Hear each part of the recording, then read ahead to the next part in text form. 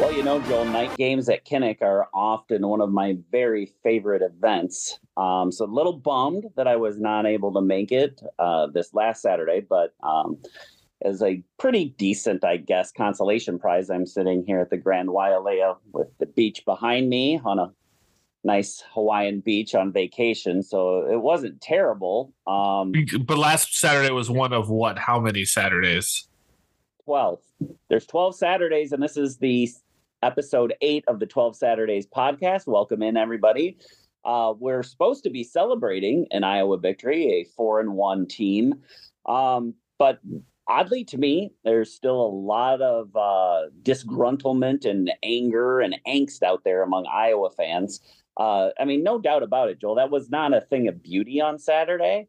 But as I wrote about in the column this week, I kind of had a unique perspective of only watching it once I actually knew the outcome. And I think that really changed my perspective on it. You lived in the moment. What did that feel like? It wasn't great. It's never good as someone who's had catastrophic knee injuries in their life. Whenever you see someone go down, and you know exactly what it is when you just see it. And I hope that Cade makes a full recovery from his what was confirmed today as a torn ACL.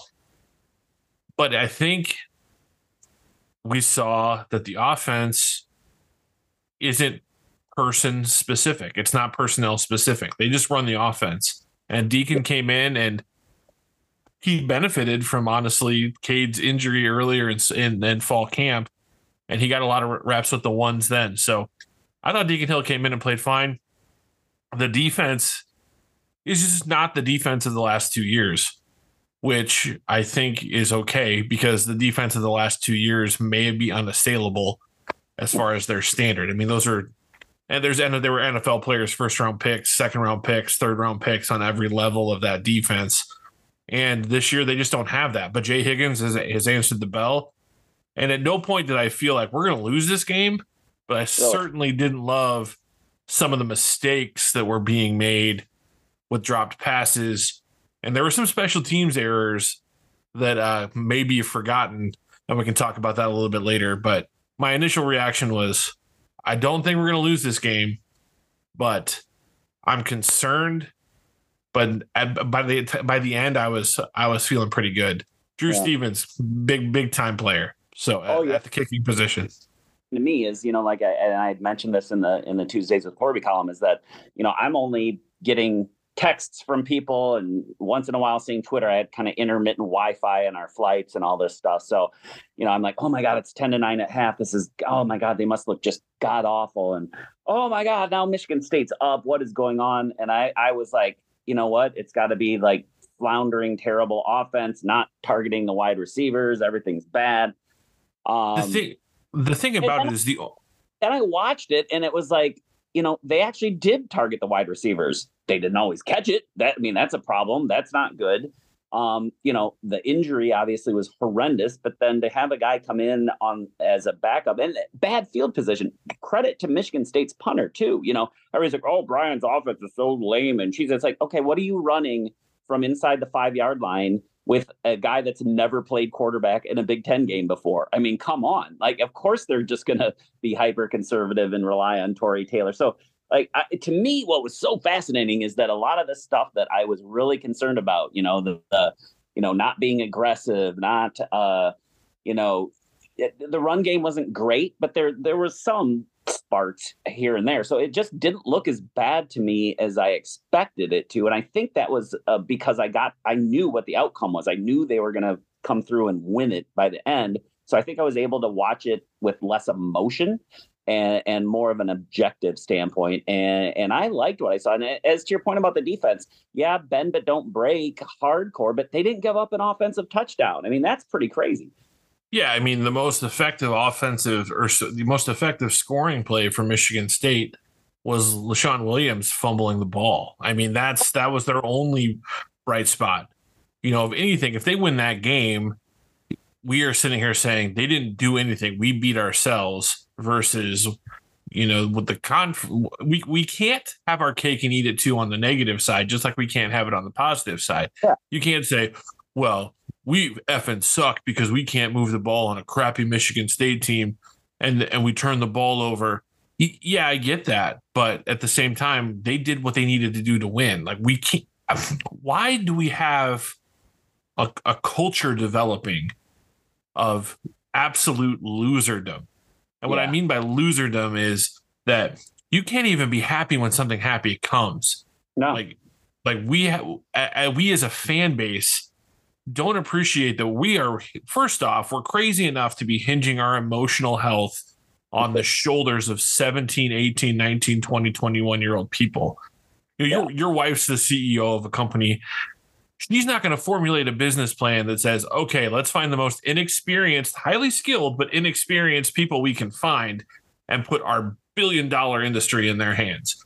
Like, no CEO is going to do that. But what do we do in sports, college sports? That's what we ask. That's what CEOs are essentially doing. So as fans, let's just chill out a little bit and understand that there's a lot of growing and a lot of growing pains going on with this team. And they found a way to win. They're 4-1. Their only loss is arguably to the best team in the conference. And so let's just flush that away. And let's look at the kernel of what we have. We've got a quarterback who Chip Kelly thought worthy enough to offer a scholarship out of high school. Okay, Deacon Hill. That's the guy going forward. We're getting Caleb Johnson back, it sounds like, this week in a limited capacity. We have 2 true freshmen who are getting meaningful carries in the backfield. And LaShawn Williams, who, yes, he fumbled, but he's still a veteran back who's improving. Eric All showed up. That touchdown he scored was a man-sized touchdown, something that our guest coming up in a little bit knows a little bit about from the tight end position. Yes, that's right, folks. We have a nice little tight end surprise guest coming for you here in a little bit. But we have to appreciate what we have. Now, I will also admit, I was the guy text messaging friends throughout the game. Cooper DeJean is killing us. He has to field the flipping ball from behind when we're behind in the punt return game. I was a special teams coordinator for 4 years. The number one thing you tell your punt returner is you have to field the ball. If it's on one hop and you fall down and take a knee, it's still an uncaught punt is 20 to 30 yards of hidden yardage. I calculated it. He cost Iowa 47 yards in field position. That is huge. But then, just when I think you couldn't possibly be any dumber, you go and do something like this and totally redeem yourself. Cooper totally redeems himself and takes it to the house for the game-winning score. And that was all she wrote. It was beautiful. And I think the teaching moment there is you almost get the impression that he only wants to catch the ball if he knows he's going to be able to get a return going. Like, he is not interested much at all in a fair catch. He wants to make a play. And, oh, man, I love that. But to your point, you gotta save those yards when you have the opportunity. But then going back, like, about the fandom, I don't usually go that hard in the paint in my column on the fans, but the booing and the the worst, the part when what really made me so pissed off was it was like a beautiful play call, a break route across the middle, which everybody bitches that Brian Ferentz never targets the middle of the field, hits Seth Anderson in the hands for what would have been a sure first down, and he just flat drops it. A, he was open. B, it was a great play call. C, it was for a first down. He drops it, and then what happens? Fire Brian. Like, what in the hell could he have possibly done different other than make a perfect play call? I mean, it was just that is when it just, and what good are you doing? Are you actually helping the matter by no, you're it's the thing that we're seeing. It's we had Mike Bridenstine on last week, who's a stand-up comic. It's like everyone wants to be a part of the crowd work clip on TikTok right now. Everyone wants to inject themselves into the action, and the Fire Brian chant is the best way for idiots, Neanderthals, losers, whatever you want to call them, into this narrative. I loved how you kind of went after the narrative. Well, neither and singing the praises of Brian Ferentz and saying he can do no wrong and he's just sad and misunderstood. It's the level of the vitriol that's just counterproductive and pointless. I mean, if he fails to deliver this year and they don't win a bunch of games and their offense looks inept, he's going to be gone or something's going to happen. But, if you don't be yelling about it the entire time. And then the other thing I think people need to keep in mind is, Michigan State is in peril. Their program is in some disarray. They don't have a coach, but they recruit as good as Iowa. I mean, you look at those players, and they were rallying. They had a circle the wagons game there as well. And so it's not like they're sucky players. It's not like you're playing, I don't know, some FCS terrible squad. That's a solid Big Ten team with a scholarship Big Ten athletes on it.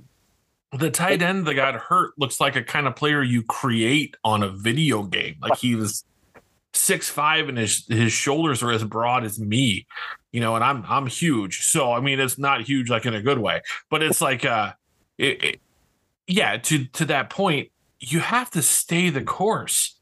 Like, yes. And I mean, what do you want? Are you wanting the players to just give up on their coach? Because here's the thing: if we've got a locker room full of guys who are going to give up on their coach because they want Brian fired, and many of those guys might. Many of them are just as frustrated as us as a fan base. But if they're going to go and just fold the tents and give up, I don't want to root for those guys. I want those guys out of there because they're losers. They're not foxhole guys. I'm a big foxhole guy person.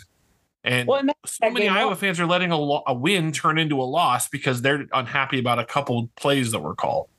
Well, it's all about the narrative, and that's what we called out. And it's just, it's a loser mentality to not be able, like, I'm sorry, I go back to that meme over and over again, but Herm Edwards was absolutely right. You play to win the game. Hello, right? I mean, They won. Yeah. It wasn't pretty, but, they overcame adversity. And that has always been, I mean, to be corny, I'll be totally corny. It's appropriate. We're Iowa Hawkeyes. The University of Iowa fight song is, you fight for Iowa until the final gun. And that's exactly what they did last Saturday. And they came out with a victory. And half of the fan base is like, thinks they suck. Like, it really, really bothers me.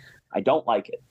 And even if we did suck, like, there's a whole generation, myself is included in this generation. I was born in 1981, Hayden Fry's second year. They went to the Rose Bowl 2 weeks after I was born in December of 1981. I've never witnessed truly loser Hawkeye football. The University of Iowa won one football game in my dad's entire time in school there, and he got 2 degrees from there. So I think he was there for 6 or 7 years. They won one game in that span. He has seen what it's like to lose. Yeah. This is not that era. Oh, and that, and we need to not make it feel like we are in that era. Yeah. Well, and I guess that's what the other part, and maybe I am overly tolerant because, again, I grew up in Madison. I was a Badger fan when I was in elementary school. And this was in the early 80s, throughout the 80s, and until I moved to Iowa in, I think 1988 or 89. And they were terrible. I mean, they sucked.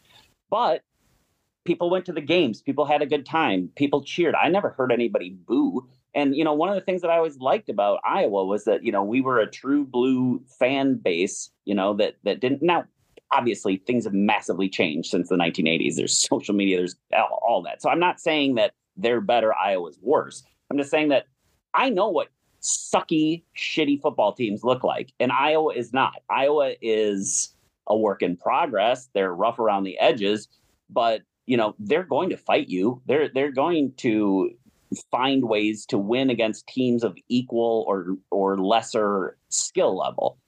And that's something that 70% of football programs don't even have. And we're Tom Kakert always says it. Iowa fans are spoiled. They really are. What I love about the Hawkeye tradition with Kirk Ferentz as the head football coach is his style is a way, not style from a offensive tactical standpoint, but his style is one that is envied and emulated by high school, college, pro coaches all across the country because they're going to be smart, they're going to be tough, and they're going to handle their business. So you have to be perfect. You don't have to be perfect all the time, but you have to be close to perfect to beat Iowa. Yeah. And look at Ohio State when Urban Meyer brought them in. They were not ready for smart, disciplined consistent football. Oh, by the way, that offensive game plan was called by Brian Ferentz. So there's enough stinkers for us to want to move on. And everyone heard me last week, right? Everyone heard me last week. I was highly critical of Brian Ferentz last week, but I'm not going to be critical of how I saw adjustments. I saw how they were attacking that Michigan State defense. But at the end of the day, we have to run the football better. And I'm hoping that getting Caleb Johnson back. And also, let's be honest, we lost probably our second best offensive lineman in Luke Lachey when he broke his ankle. So we have to react. The turnovers have to be cleaned up because that, again, to your point, Iowa needs to be close, mistake-free, and disciplined, especially when they play the better teams. If they'd have been playing Penn State again this week and put the ball on the ground the way they did Saturday night against Michigan State, they would have probably got pounded again. You can't be doing that. So that's got to get cleaned up. Hopefully the running game will get going. And the defense has the stat I saw today that kind of blew my mind is that they have not registered a sack against a P5 team yet. Not Iowa State, not Penn State, and not Michigan State. That's got to change too. Yeah, that has to change. And I don't know how that changes because teams are being very calculated in how they attack Iowa's defense. And Jamari Harris has to get better because they're not throwing it three's way. The interception Cooper made in the end zone was one of the most beautiful catches of wider. I mean, that was Marvin Harrison Jr. type catch in the end zone. So that's the next, I think. This is the thing that I find kind of weird is it would be such an easy, and maybe it's pandering a little, but don't you think Kirk and Brian would get a lot of heat taking them off them if they'd run Cooper out there on offense a little bit? I feel like how comfortable he was talking about it today with his media availability. I think it's coming. I think we're going to see it. Because nobody else on the team can make that catch. I mean, not another player. The wide receivers make a touchdown catch. I mean, I guess it was a interception, but let's be honest, it was a touchdown catch. He is special. And I think that's a good segue as we prepare for our most hated rival. How did the Big Ten phrase it when they protected the Purdue-Iowa rivalry a few years ago? Well, I don't think they came up with it, but that was the old legends and leaders. Right. They were our most hated. Purdue's coming to town. It's homecoming. And I'm really excited about our guest because our guest knows a thing or two about excelling against Purdue. It probably won him the Mackey Award with his performance against Purdue in 2002. There's your teaser. If you can't figure that who it is, maybe we need to check your fandom. But we'll take a break and we'll be back with, I'm just going to say right now, Dallas Clark. How about that? We've accomplished enough that Dallas Clark has joined the 12 Saturdays podcast. So we'll be back right after this with Dallas. And welcome back to the 12 Saturdays 2.0 podcast. It's our interview portion. And a few weeks ago, we had Derek Elman on for the Iowa State game. Derek's a college friend of mine who he came on and talked about the coaching staffs. And Tory, he buried the lead on us after we hit the record button off. Derek goes, Dallas Clark is my wide receivers coach. And my jaw just dropped. I'm like, well, why did you not tell me that a little bit earlier here, bud? We've known each other since 2003, and so I reached out to Derek and Derek set this up. Dallas Clark joins us. And what a better week to have you on than Purdue week, which was kind of the coming out party for you in 2002. You know what? I guess I never thought about that. You're right. It's a special, has a special place in my heart. That's for sure. that whole game was so fun, Dallas. I actually called the blocked punt, just for the record. Wasn't there a blocked punt like a game or two prior to that, right? And yep. I was standing at a certain spot getting ready to buy a soda or something, and they did it. And so I was like, man, we got to turn this game around. And I told my seatmate at the time, I'm going to go stand in the same spot. And I did it. And then they blocked the punt. And then that whole game turned on that. And then, of course, your amazing run there. Boy, that was one of those games, though, where, and this kind of a good segue into this last week with Michigan State, things were pretty sideways for a lot of that, weren't they? Yeah. Well, Tory, I don't want to call you out on your show, but wasn't it a blocked field goal? It was a blocked field goal. I was going to correct him too. It was a blocked field goal. Okay. I just want to make sure we're at the same game. Yes. There was a block involved. We can agree on that. But you're right. And what's funny is if my boys were awake right now, they would concur that I too called the Cooper DeJean punt return for a touchdown. I'm like, boys, I go Cooper to the house. And I kid you not, it was like the oh my gosh, he hit that wall. Like there's like two dudes that like tried to tackle him, but it's kind of cute. And they bounced off of him like a bouncing ball. And then he just like 3 steps, he's in, fourth gear and just cruising down the same awesome sideline. So that was, that's kind of the beautiful thing about this game of football is that there's 3 phases and 3 phases have a great opportunity to make a huge impact. And they have 3 opportunities, 3 phases to make opportunities to put our teams in a hole, and so it was great to see the team victory, everyone helping each other out. Well, and, Cooper DeJean from the booming metropolis of Odebolt, Iowa, 900 some people.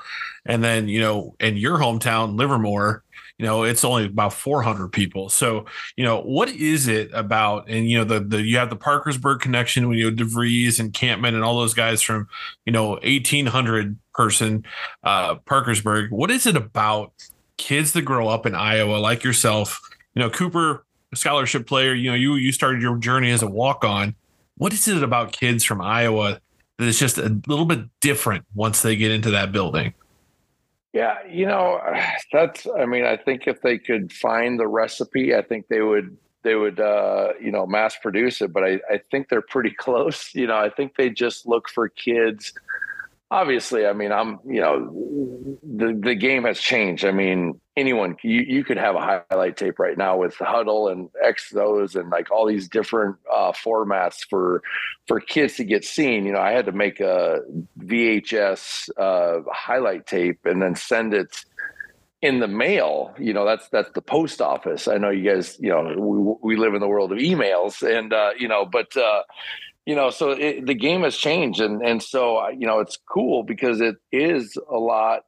The kids have a better chance of being seen, come back in the 98 world that I was in. But when I think the University of Iowa, Iowa State does a decent job, obviously, though, I think Iowa still just does a phenomenal job of just looking for kids that maybe don't really have a home in high school. They're playing a position just because that's probably what their team needs, but they're looking for kids that just have kind of a combination of things. And I think ultimately the ones that just love to compete, the kids that love the game of football, I think those are huge components, especially these days. There's a lot of kids where you just like, I don't know if they, you kind of question whether they love the game of football. And that's like first and foremost, the biggest problem right there. You're just, that's something that needs to get ironed out immediately, because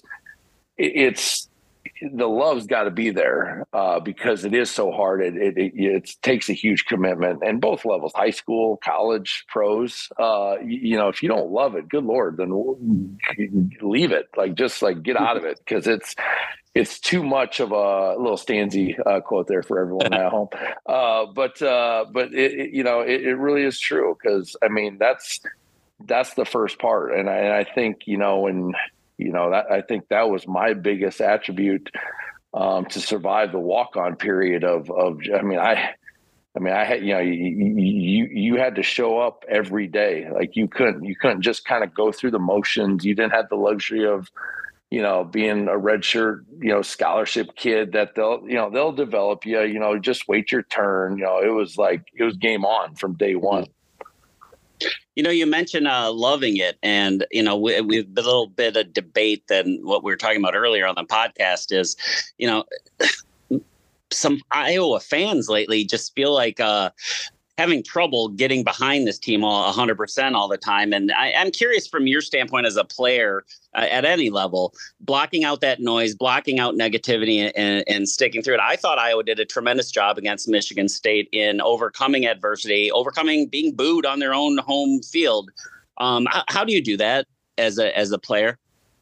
Well, this is very, very hard for me to answer because I refuse to become a fan.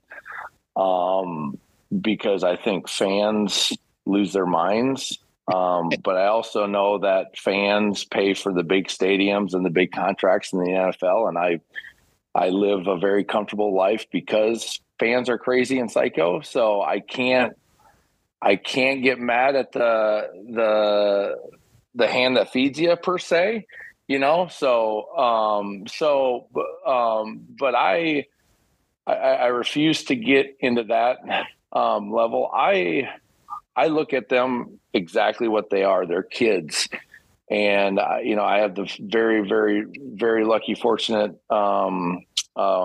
chance to get to know these kids on a personal level because Coach has let me mentor some of these kids. And so I get to know them on a whole different level than the average fan. And which is, I think if they had a chance to do that, then I think they would respond differently during the game.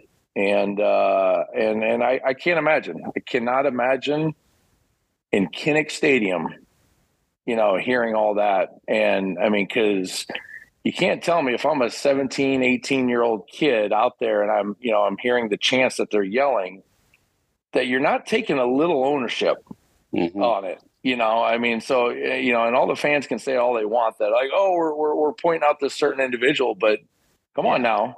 Like you think that's how they look at it? Bull crap. I mean, that's like when they're in that locker and that's the beauty of this game. I mean, when you're in that locker room, Bill Polian, our Hall of Fame general manager, said this about every year. But he'd always, start the season off. He'd be down in front of the state or in front of the team meeting room, and he'd hold up his one finger, and he'd just be like, "Men, one voice. That's the only thing that matters is one voice, and that's Coach Dungy." Mm-hmm. And in this case, Coach Ferentz. Like that's the only voice that matters. Like your mom, your dad, your best friend Charlie, like your uncle, crazy Uncle Ned, like they don't have a clue. No one has a clue about what it feels like to wake up at 5:30 in the morning to get there at a 6 a.m. special teams meeting, to have a 6 a.m. workout, to what everyone else in America, all the other kids are sleeping in, maybe just cruising in from the bars. I don't know, but like it's a commitment that is on a whole nother level. And, and then, they're kids. They're kids. You think they want to do bad? You think they're trying not, so yeah, so that's hard. That's hard. But you can go, oh boy, we can, you can talk for days like, oh, you pay a ticket. I have the right to yell whatever I want because I bought the, yeah, okay, yep, yeah, you do. Well, I think you feel really good at night when you go to bed and you're we got to support those kids. We got to support those kids. Yeah, the three of us are definitely on the same page in that regard. You have a unique perspective in the fact that your first year was Kirk's first year in the building too. Mm-hmm. Did you guys see it from the start? Did you see what we now all have seen over this 25-year body of work?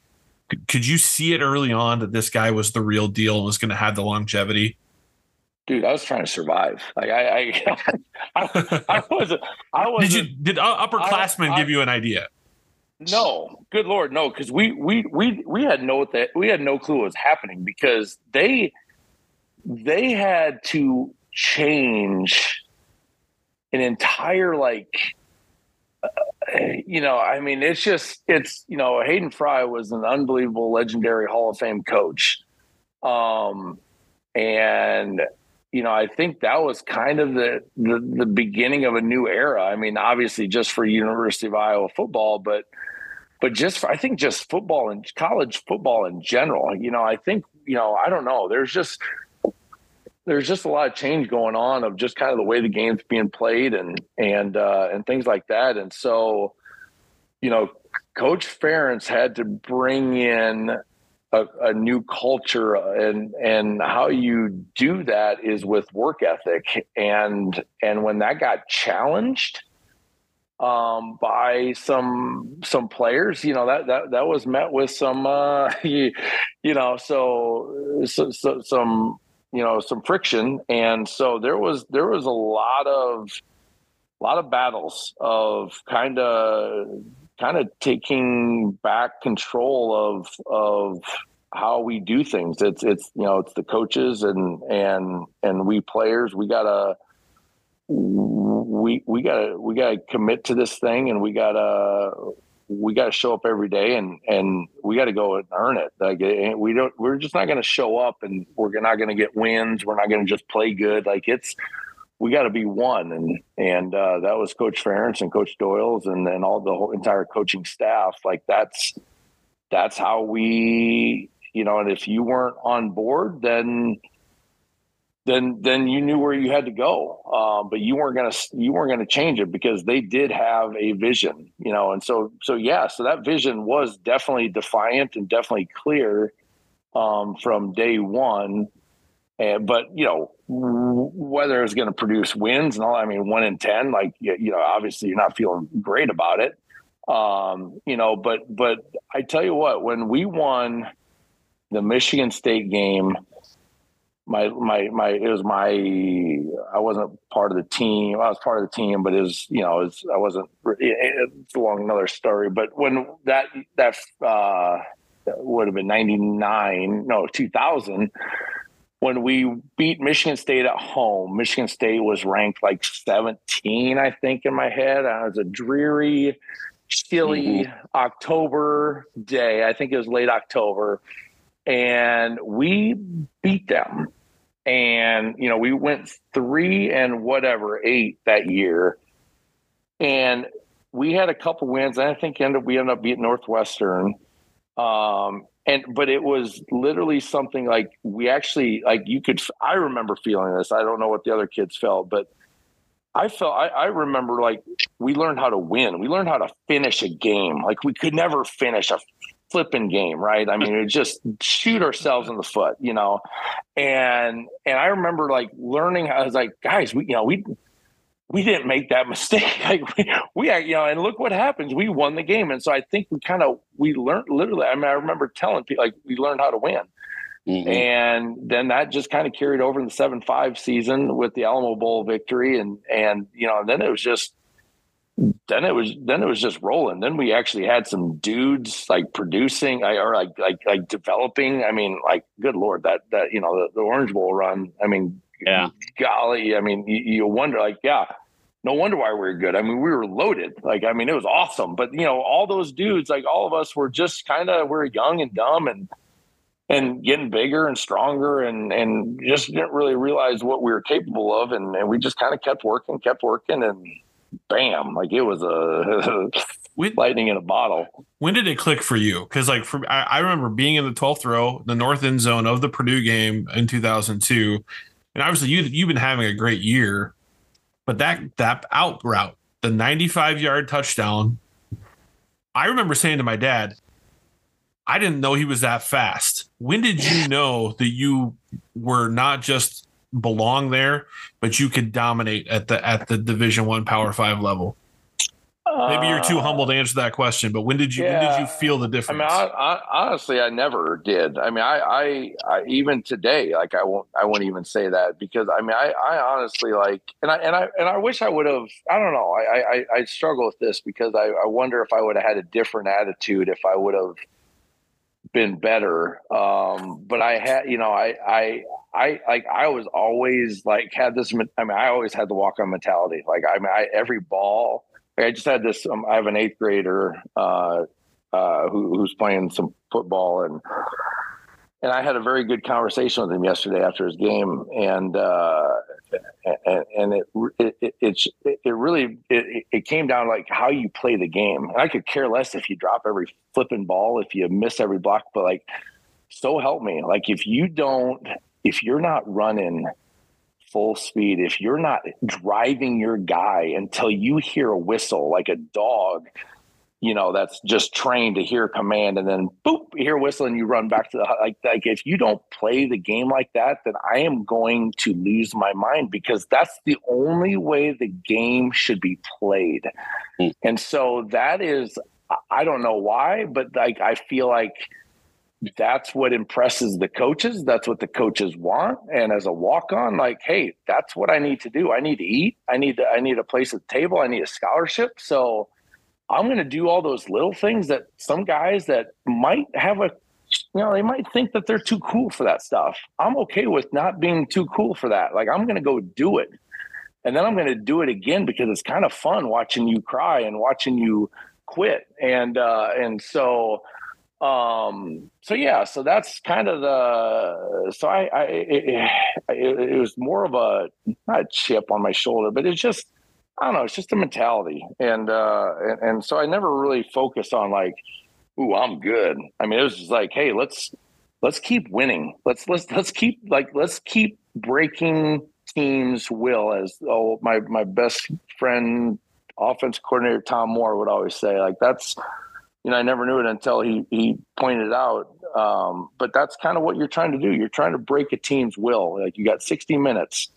Like, let's go. Sometimes it takes 59 minutes and 24 seconds, or sometimes it happens in the first quarter, but you break their will. And it's true. Like, men break.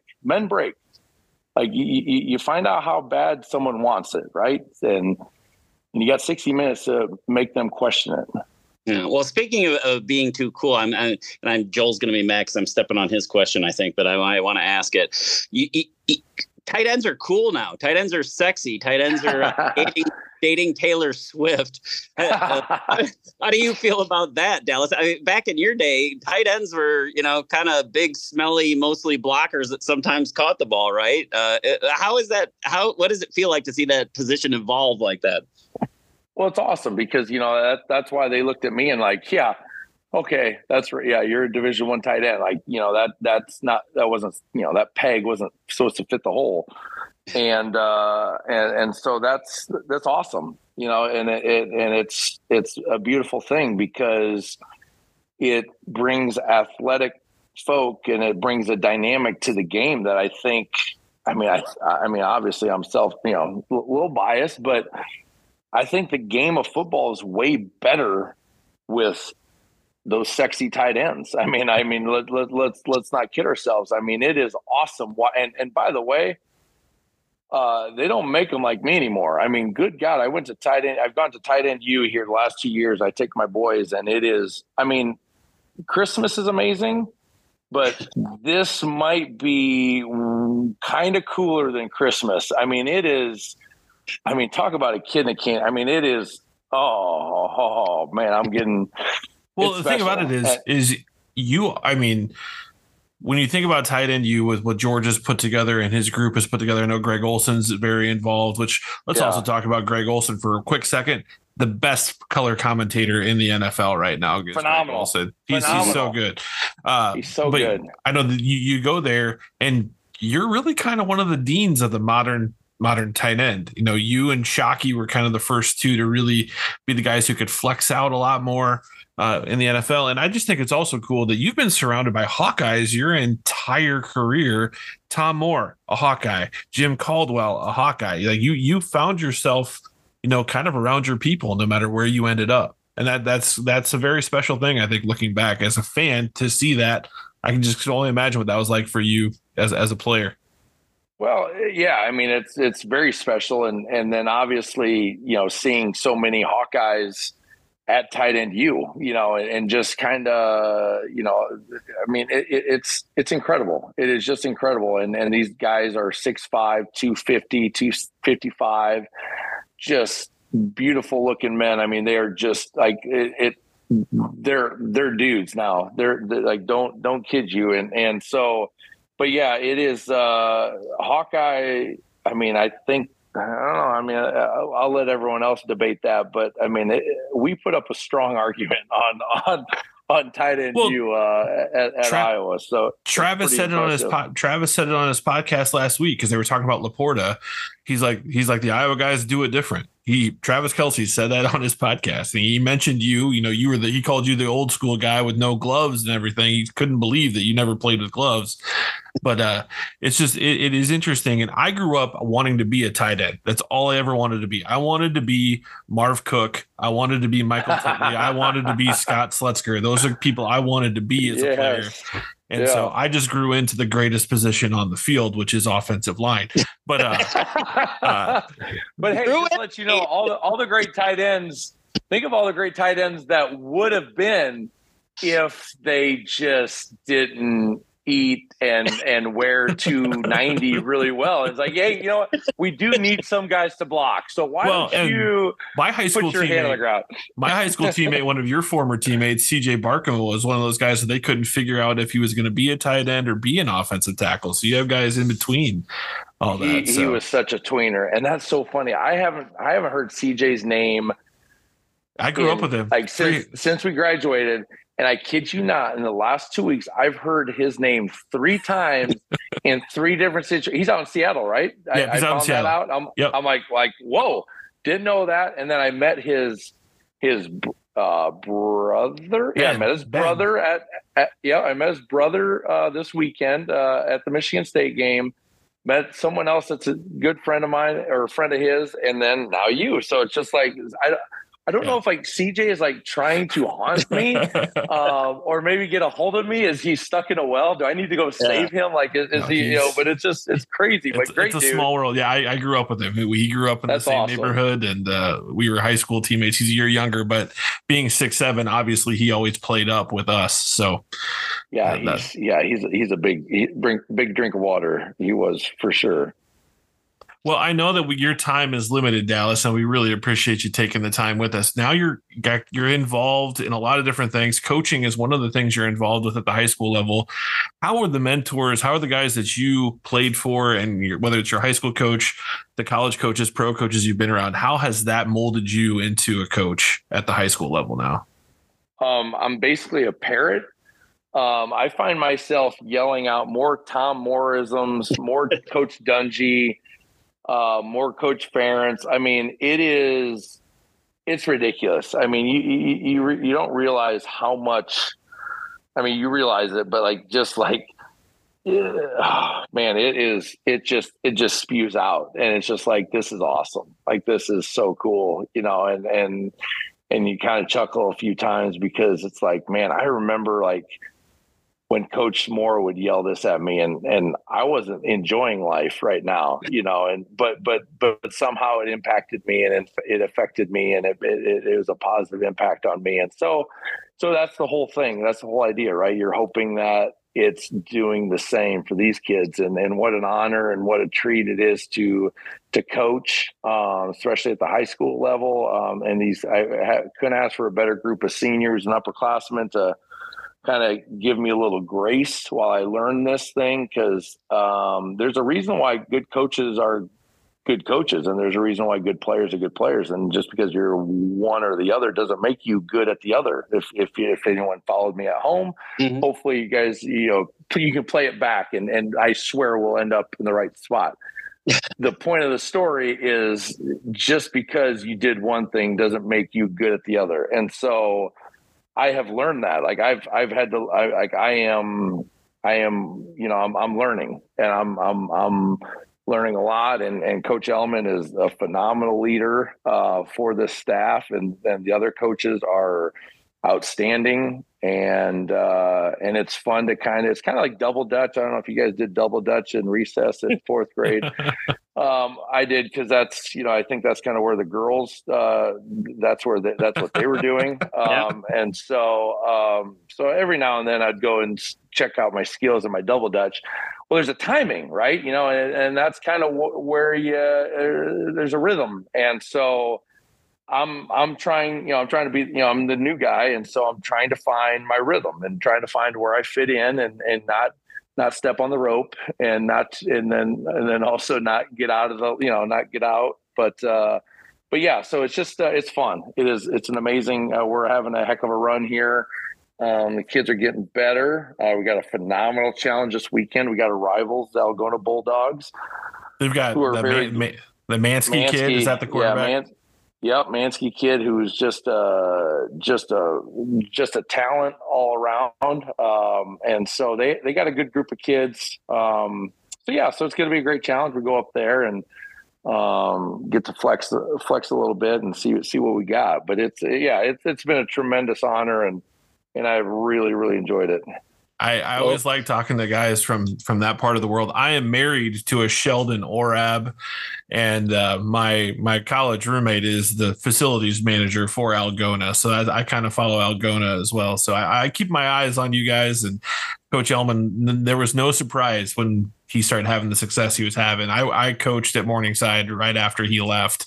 Oh, cool. Steve Ryan was always pretty sure that Derek was going to be a good one when he got into the coaching profession. So. He's awesome. He is awesome. Like he is. Yeah. I mean, obviously I saw it from afar, just kind of helping out with some kids here in the last couple of years, but never, help with camp, but just see the day in and day out of how he operates. It's pretty cool. He does a phenomenal job and has a great pulse of, he's captain of the ship, right? I mean, he's our offense coordinator as well, but the main job of the head coach is just, keeping that ship going, all rowing at the same time, all going in the same direction. And so he does a phenomenal job of just kind of keeping everyone involved and everyone knowing their job. And it's fun being part of that. Well, be a little careful on that rowing the boat stuff. We don't want you to sound you know what? Right when I said it, I was like, why? But here's the thing. Here's the thing. So, obviously, it's all perspective, right? So PJ Fleck and I, we have a phenomenal relationship. He was our receivers coach when I was at Tampa.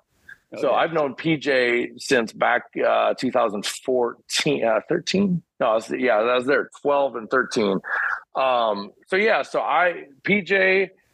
Coach Fleck is hilarious. I mean, he was awesome because, if you don't know the receiving world in the league, there's some pretty sick athletes there, right? And you have some guys that can literally just roll out of bed and just go dominate, right? So you have that mentality in a few cats, and then you have Coach Fleck and his mentality, and oh boy, does that just is that just fun to watch from across the field. And I mean, that guy, he has not changed. Like he would yell all the catchphrases and all the things and but what I really appreciated, when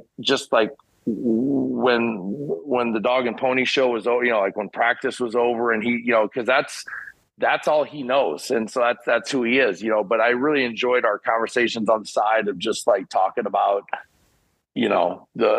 just talking about it, whether it's the business of the game or whether it's X's and O's and things like that. I really enjoyed Coach Fleck and I think he is perfect and great for college football. Obviously he has, people have some opinions about him and things like that. But you know what, that's, if you're a college kid and you want to learn how to get better at football and grow as a man, I don't think Coach Fleck would steer you wrong. So and he's good for a program like Minnesota that needs that energy, that enthusiasm, that maybe doesn't have the same kind of passionate fan base as some like a Wisconsin or that. So yeah, I mean, he could come across as a little much at times, but no, you got enthusiasm and he has success. So, and I know we're running out of time here. Whenever I'm talking to a former player, I used to work with Doug Miller, a former Hawkeye. Yeah. Doug Miller. Okay, so what would Doug Miller have to get? Like, could you only talk to him for like 5 minutes and then he'd get irritated or something? Is he like? I mean, I remember Doug Miller, teammate of mine. So yeah, I worked with Doug for 7 years, and I always ask former Hawkeyes because I was a kid. All I wanted to be was a Hawkeye. It was not going to happen. It's easy to see, but what is the swarm like? What does that mean to get to the end of that tunnel with your brothers? To link arms. Can you give the fan who is never going to experience that? Why is that such an important part of your experience as a Hawkeye? Oh man, it's special. It is. It's we came out the other corner in Kinnick, and I still remember coming out that it was like a midget. Like a doorway. Like I remember coming out and I freaking hit, thank God I had my helmet on, but I hit my head on the top of and I'm not very tall, right? I'm so like gallery. It's like, good Lord, does gallery have to crawl on his hands and knees? Like I'm like, what? Were they that short in 1924? Like, what is going on? But I smoked my head, so that kind of wakes you up. But then you kind of, you just kind of stay tucked in that corner.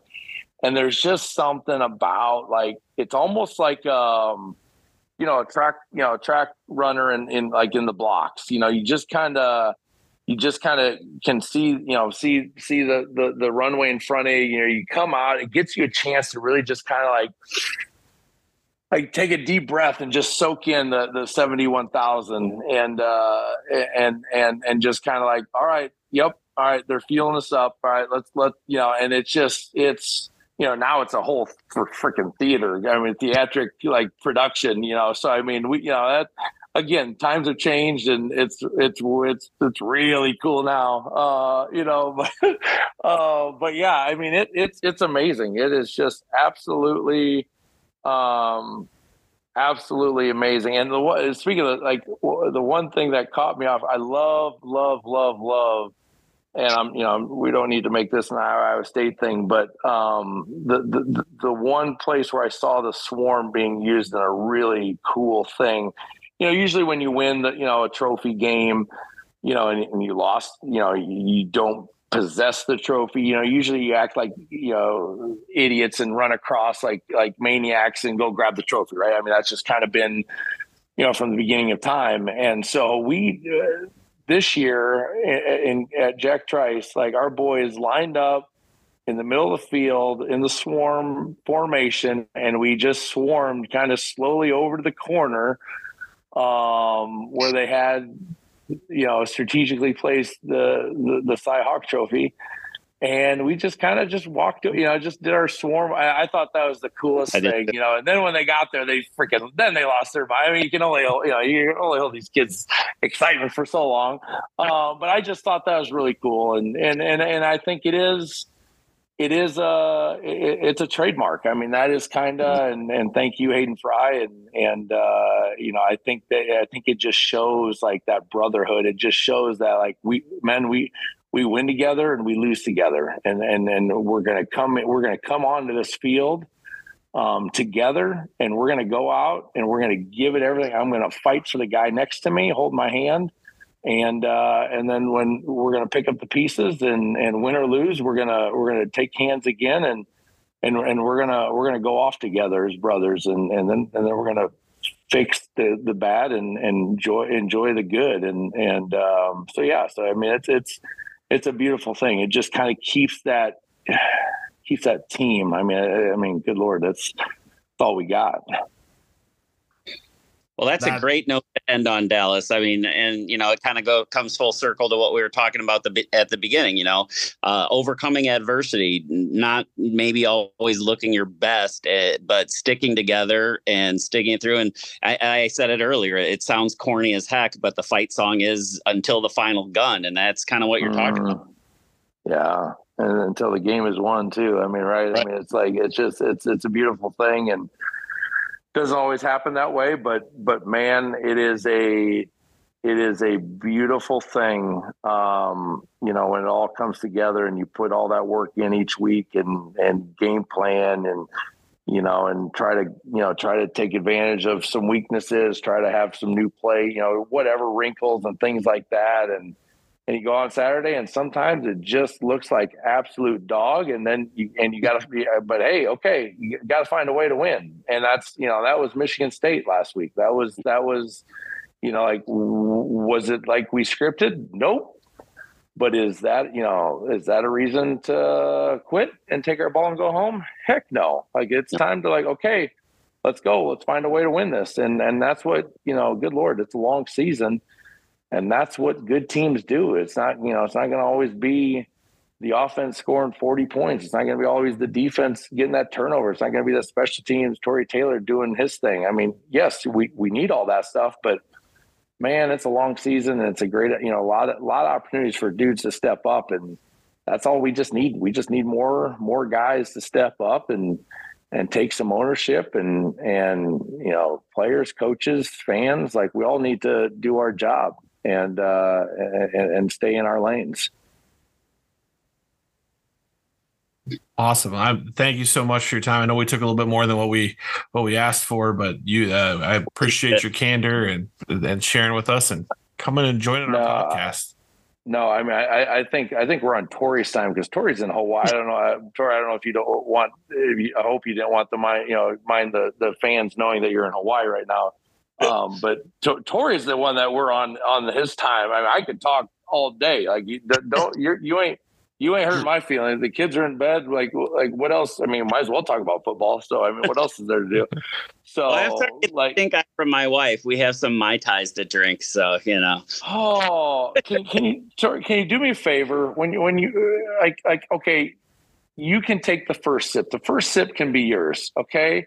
But then can you think about Joel and I on the second sip and just go? I'll send you a picture on the text thread. I wish you were here. And no, I don't need that bull crap. I don't need to, like, visualize. I mean, I'm already trying not to visualize, like, how awesome that is. Like, I don't need an actual picture of, like, we feel bad already. So why? That's just mean. I just ask politely. Just think about us. Don't rub it in our face. All right. Like you're already cooler than us. So totally. Just enjoy it. And if you forget to come back, like, I think they still show the Iowa games out there. You might not be a bad gig out there. Get up at 6 a.m. Watch us beat Purdue. There's the plan. Let's go. Oh, man. Oh, homecoming. Oh, let's go. And we didn't even get to talk about the fact that for the last, or the first 13 years of your career, you're going back to your last year of college to your pro career, you always were catching passes from a Heisman Trophy runner-up. So that was just yeah. Holy crap. I have never thought of it that way. Yeah. You're the first one to point that out to me. I remember saying that to my buddies in the dorm room in, like, our senior year of college, and, like, he goes from one Heisman Trophy runner up to the next. And I know that one is way more bitter than the other about not winning it. So I would imagine so. And it's and please don't. I would have voted for Peyton if I was a sports writer at the time. But, man. Oh boy. I mean, let's not open that can of worms. No, I think we just got the last worm in. So why would we open the container? Let's just let's put it on the shelf. His name is on it. Well done. I don't think knowing Peyton, he probably would only won 3 NFL MVPs if he would, maybe not winning it got him that 4th one, or heck, does he have 5? I mean, I forget how. I mean, yeah. I'm sure he used it as fuel, as he always does, because that dude is. You want to talk about a competitor? That's how you do it, boys.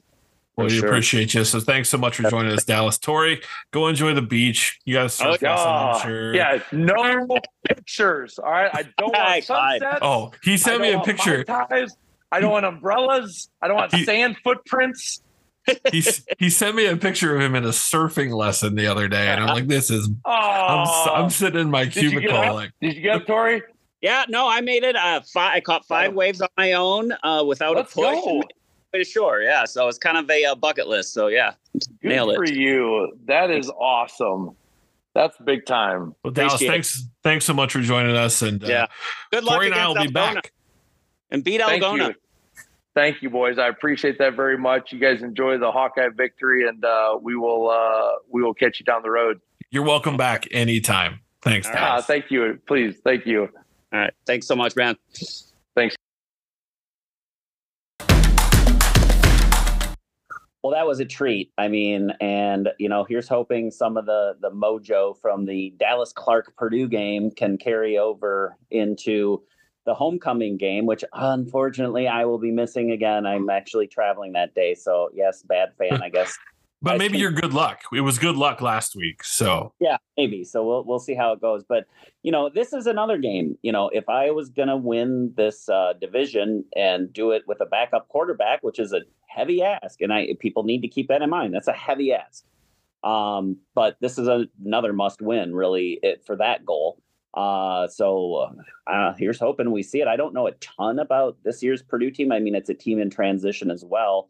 But open my eyes to see them kind of dispatch Illinois with these, because Illinois was kind of everybody's dark horse Big Ten West. I picked them to be the Iowa's biggest challenger to win the West, and man, I think I was wrong.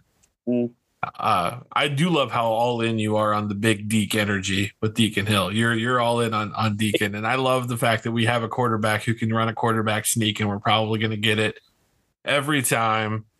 And Hayden Large can just keep pushing the pile forward from his fullback position. No, going back to, we didn't really in our opening segment, Joel. We talked a little bit about the injury, and we talked about how we liked what Deacon brings to the table a little bit. But what I find interesting is that it really did open up the playbook. You saw some more bootlegs, you saw some more rollouts. I don't think you're going to see a lot of designed runs, and you're certainly not going to see any RPOs. But I disagree. He actually ran that kind of offense in high school. I went back and watched his huddle tape. He's got some experience running the ball. Now he's not Tim. Well, maybe he's more like who's the quarterback who's a tight end in the NFL now for Oklahoma. Bell, I think was his name. They had the Bell Dozer. He might have a little bit of some of that skill set, but what he does have is an absolute rocket launcher attached to his right arm. Does. Do you think that a 100% healthy and mobile Deacon Hill is a better weapon than what we saw of a banged up, maybe 70-ish% Cade McNamara? No, and here's why. Because I probably give too much value to the intangible part of a quarterback in the huddle. You want a guy that everyone believes in 100%. Now, that I'm not saying that they don't believe in Deacon Hill 100%. You can just tell how a quarterback carries himself. Mm-hmm. And whether Cade McNamara ever plays another snap of football in his life, I will always respect him just for how he came back out, was on crutches, had the headset on, and was engaged in the game for the rest of it. I mean, that is something that he was in a lot of pain, I know, and he was locked in. And to me, that's why I have a hard time saying yes to that question, because of those intangible things on the leadership side. But the fact that when Deacon was in there, they didn't seem to slow down their pacing. They didn't seem to miss a beat. That leads me to believe that he's just as prepared for this role. And I think we're going to see a pretty wide open offense for the Hawkeyes this weekend. Well, yeah, I mean, I think it does, at the very least, it does open up some opportunities maybe you couldn't do with kind of a semi-hobbled Cade. So I'm excited to see that. And, it'll be, and, I guess in his interview today, he said his favorite throw is the deep pass. So, if he connects on a couple of bombs, maybe some of the outlying whining and crying and teeth gnashing quiets down a little bit. That'd be nice to see, wouldn't it? Yeah, absolutely. And the fact of the matter is video games have ruined fans for way too long. And it's not as easy as pushing square, circle, X, whatever it is on your controller of choice. All right. Not sound like the old men podcast here. I know I'm not trying to, but I mean, I've got young kids in my house. I've got 12-year-olds running around. I'm on high school sidelines on weekends. I see it, and it doesn't matter how talented you are. You got to understand the game. And I think that Deacon showed me that he can understand the game. He did deliver the ball late. That interception I was so mad. My wife could not believe the number of F-bombs that came out of my mouth after that. And it wasn't because it was a bad throw. It was because it was an unintelligent throw. I can live with a bad throw where you're making an aggressive mistake. That wasn't even an aggressive mistake. It was just slow manipulation and putting the ball in the wrong spot. So, but and we got to brace ourselves because he is, again, first Big Ten game. So it's not going to be pretty at times, but it's going to be exciting. Yeah, I'm ready. I think it'll be fine. What wasn't fine is we didn't do as good. I didn't do as good on the picks, I guess, as you did. But, I guess there's only one that were different. Man, we were way too chalk with each other last week. That's always my problem. I saved myself on my own actual betting with another that's the back end of my parlay. Big parlay every week has saved my bacon, so that I'm at least a little bit above just treading water. But it was looking ugly there for a while till the Bears pulled their complete disaster.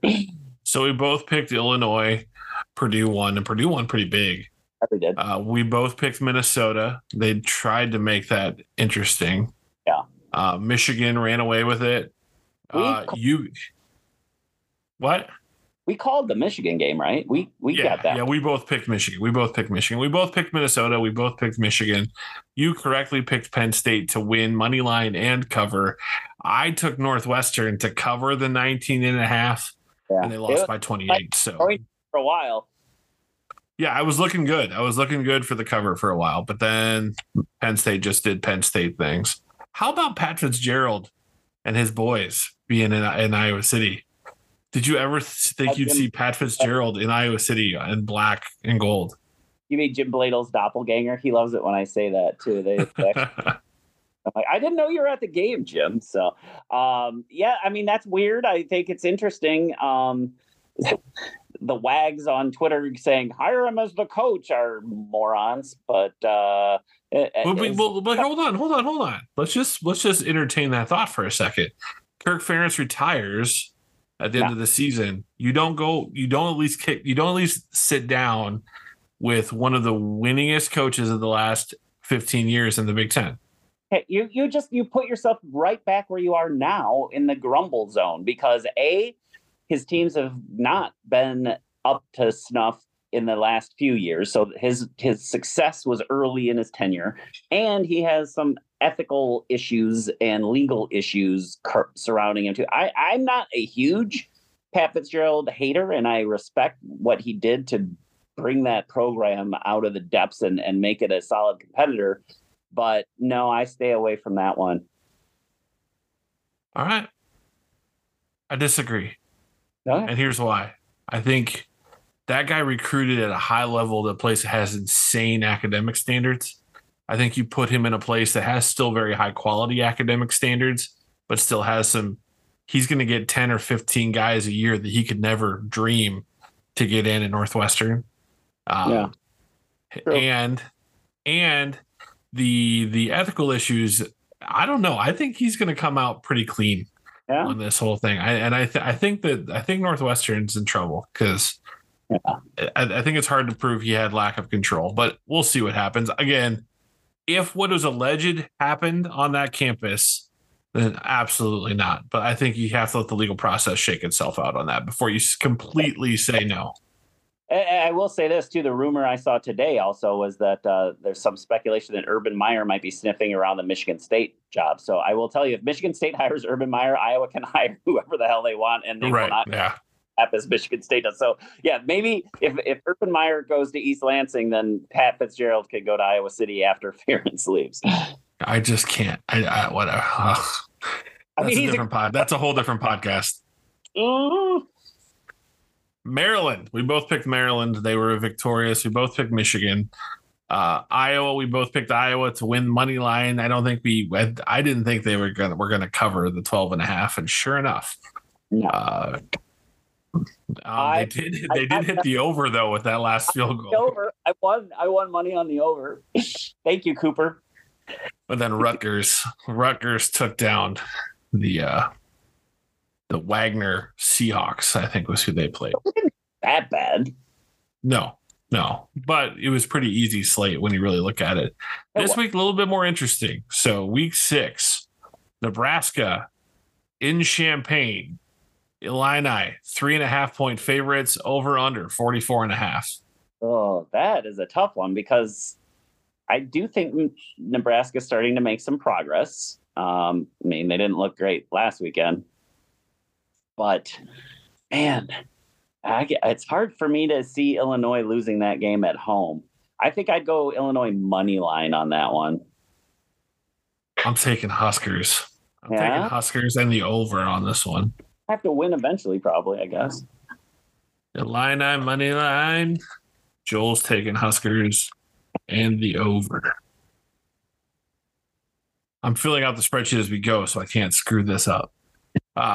Michigan at Minnesota, the battle for the Little Brown Jug. Michigan, a 20.5-point favorite. I saw a clip today that I forgot about in my childhood of Jim Harbaugh guest starring on an episode of Saved by the Bell as Screech's older cousin. Michigan, 20.5-point favorites, over under 46.5. Michigan covers that. Yeah, the Fleck train is in trouble. So, you're taking Michigan. Yeah, I mean, and the points. That trifecta of excellence between Ohio State, Michigan, and Penn State is going to be a fascinating thing to play out this year because I think they're all legitimate CFP contenders. I really do. I think Michigan wins, but I think Minnesota covers. So I'm taking Minnesota plus 20.5, plus 20.5. That's a lot of points. Yeah, that's what I'm thinking. And PJ, he just seems to always get the oars moving in the right direction for trophy games. So Northwestern, the line is still to be determined because they play Howard. That's just so. I mean, you got to figure they're going to be able to win that one. And maybe they won't throw out a line if it's an FCS game. So yeah, I guess with the allegations going on against Northwestern's athletic or football program and Howard's historical alumnus of Bill Cosby, do we just call this never mind, crossing the line maybe with that one. So let's just take Northwestern money line and we'll say that's that. Wisconsin hosts Rutgers. What do you think the line is on this? Okay, if I was setting the line, I would probably have it Wisconsin 6.5. Wisconsin's a 13.5-point favorite. Oh, wow. Oh, I mean, I know that, going actual this time I'm right. Going a whole time zone over. What time is the game? Do you happen to know that off? I don't have the game time. Sorry. If it was Emmer, I think I might go with Rutgers to cover, but you know what? I think I like Rutgers to cover regardless. That's a lot of points they're not bad, and I don't know that the Badgers are that great. So you're taking Rutgers? The Badgers win, but I see that as like a 27-17 kind of game. I've got Rutgers money line. I think Rutgers wins. Ooh. Rutgers. I think Rutgers is not only going to win against Wisconsin, Rutgers is going to beat one of the big dogs in the East. You're a Shiano believer. I am. Chop, chop, chop. I feel like they are. I feel like they're 2001 Iowa. Okay. Where you don't want to play them in a key situation. Like remember when they beat Penn State in 2001. They are a year away, I think, from being a real contender in the conference. And I think they're going to get one of those big wins. I don't think this qualifies as that big of an upset over Wisconsin. But I'm taking Rutgers money line. This game, Sneaky one I'm going to be watching pretty closely. Maryland in the Horseshoe. Ohio State a 19 and a half point favorite. I think Maryland's really, really good at football. I think Maryland covers that. Again, I see that as about a 10-point Ohio State victory, probably.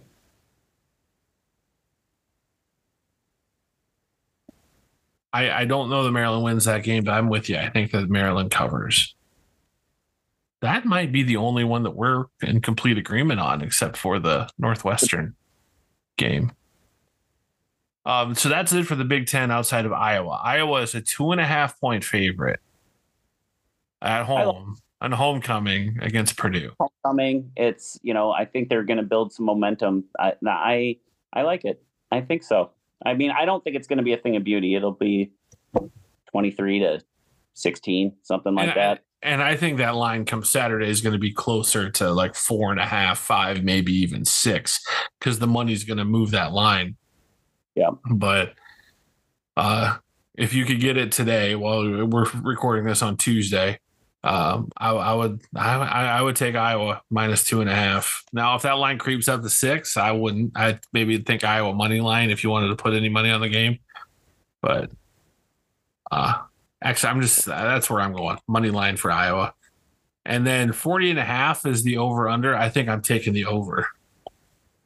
Yeah. So that's how I would bet that. I would go Iowa money line parlayed with the over. No, I'm not even betting that. No. I stay away from that over under on that one. Gun to my head, I wonder. So the other spreadsheet that I made was the drive for 325 spreadsheet, but I went another layer, and I kicked on I actually calculated how many points are needed to get back to pace for the 25-point pace. Iowa needs 39 points on Saturday. Great. That would shut everybody up, wouldn't it? 40. Yeah. Put a spot up. Let's do it. So they put 39 points gets them back to pace, and we'll just see what happens from there. So we'll run Clark out there. It'll happen for sure. Yeah, I'm so happy he joined us. That was so good for us. And I'm only a couple years younger than Dallas, but he still was kind of a hero of mine, and it was just great to have him. And again, it all comes back to week 2 when we had Derek Ellman on the show. That was what got us the introductory, because Dallas is on his staff at Humboldt High School. So there you go, kids. If you're listening, you never know how you're going to find your way to the right people, and be nice to everybody, because you never know when they can help you out. And stop booing at Kinnick, for God's sake. Stop booing. Be more specific. Zach Galifianakis has a great stand-up bit where he's like, "Don't boo. Be more specific. Like, tell us why you're upset. Don't just yell fire Brian." Like, that's low-hanging fruit. It's honestly, it's like just the guy who swears at an open mic thinking he's funny. It's like, no, actually have some craft. Actually be creative. Now, if you can come up with some sort of, really kind of fun chant, I might entertain it. I might actually laugh. Call us Sprout. Yeah, be more specific. That's all I'm saying. Just be more specific. And don't boo the other team when they run on the field. I don't know. Boo your heart out. We don't boo our own because we don't give aid and comfort to our enemies. That's one. There we go. But don't boo Purdue. Purdue sucks. I hate Purdue. Don't. Boo Purdue. Boo Purdue. Don't. Although one of my coworkers was a tutor for like the Mike Allstott, Drew Brees era of Purdue when she was in grad school. So she's got some great stories. I kind of really love the Joe Tiller era of Purdue. Oh. It's pretty entertaining. Someone should do a documentary on Joe Tiller. I think he's a really interesting cat. So I love it. That's my final thought. I can't believe you did this from Hawaii. So you go have fun, enjoy the island, and your wife was nice enough to let you podcast. So your wife is clearly the better person. So I'm late for my it's cocktail hour here. So well, then I'll let you go. So you get to cocktail hour. I'm going to bed. All right. Well, let's leave it off as usual with a on Iowa. Go Hawks.